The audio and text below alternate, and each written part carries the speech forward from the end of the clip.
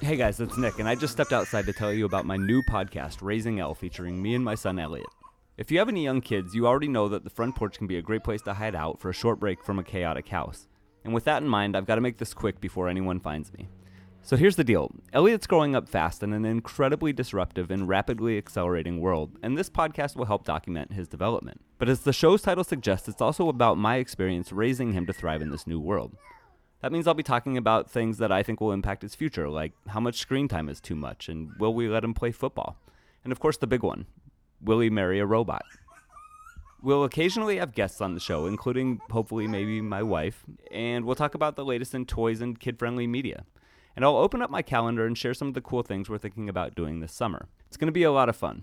The first episode should be up in about a week, so make sure to subscribe to the show on Apple Podcasts or SoundCloud, and it will appear in your feed as soon as it's out. Damn, he found me. Hey, buddy. Hi, Daddy. All right, well, that's all the time I've got tonight. Say bye. Bye-bye.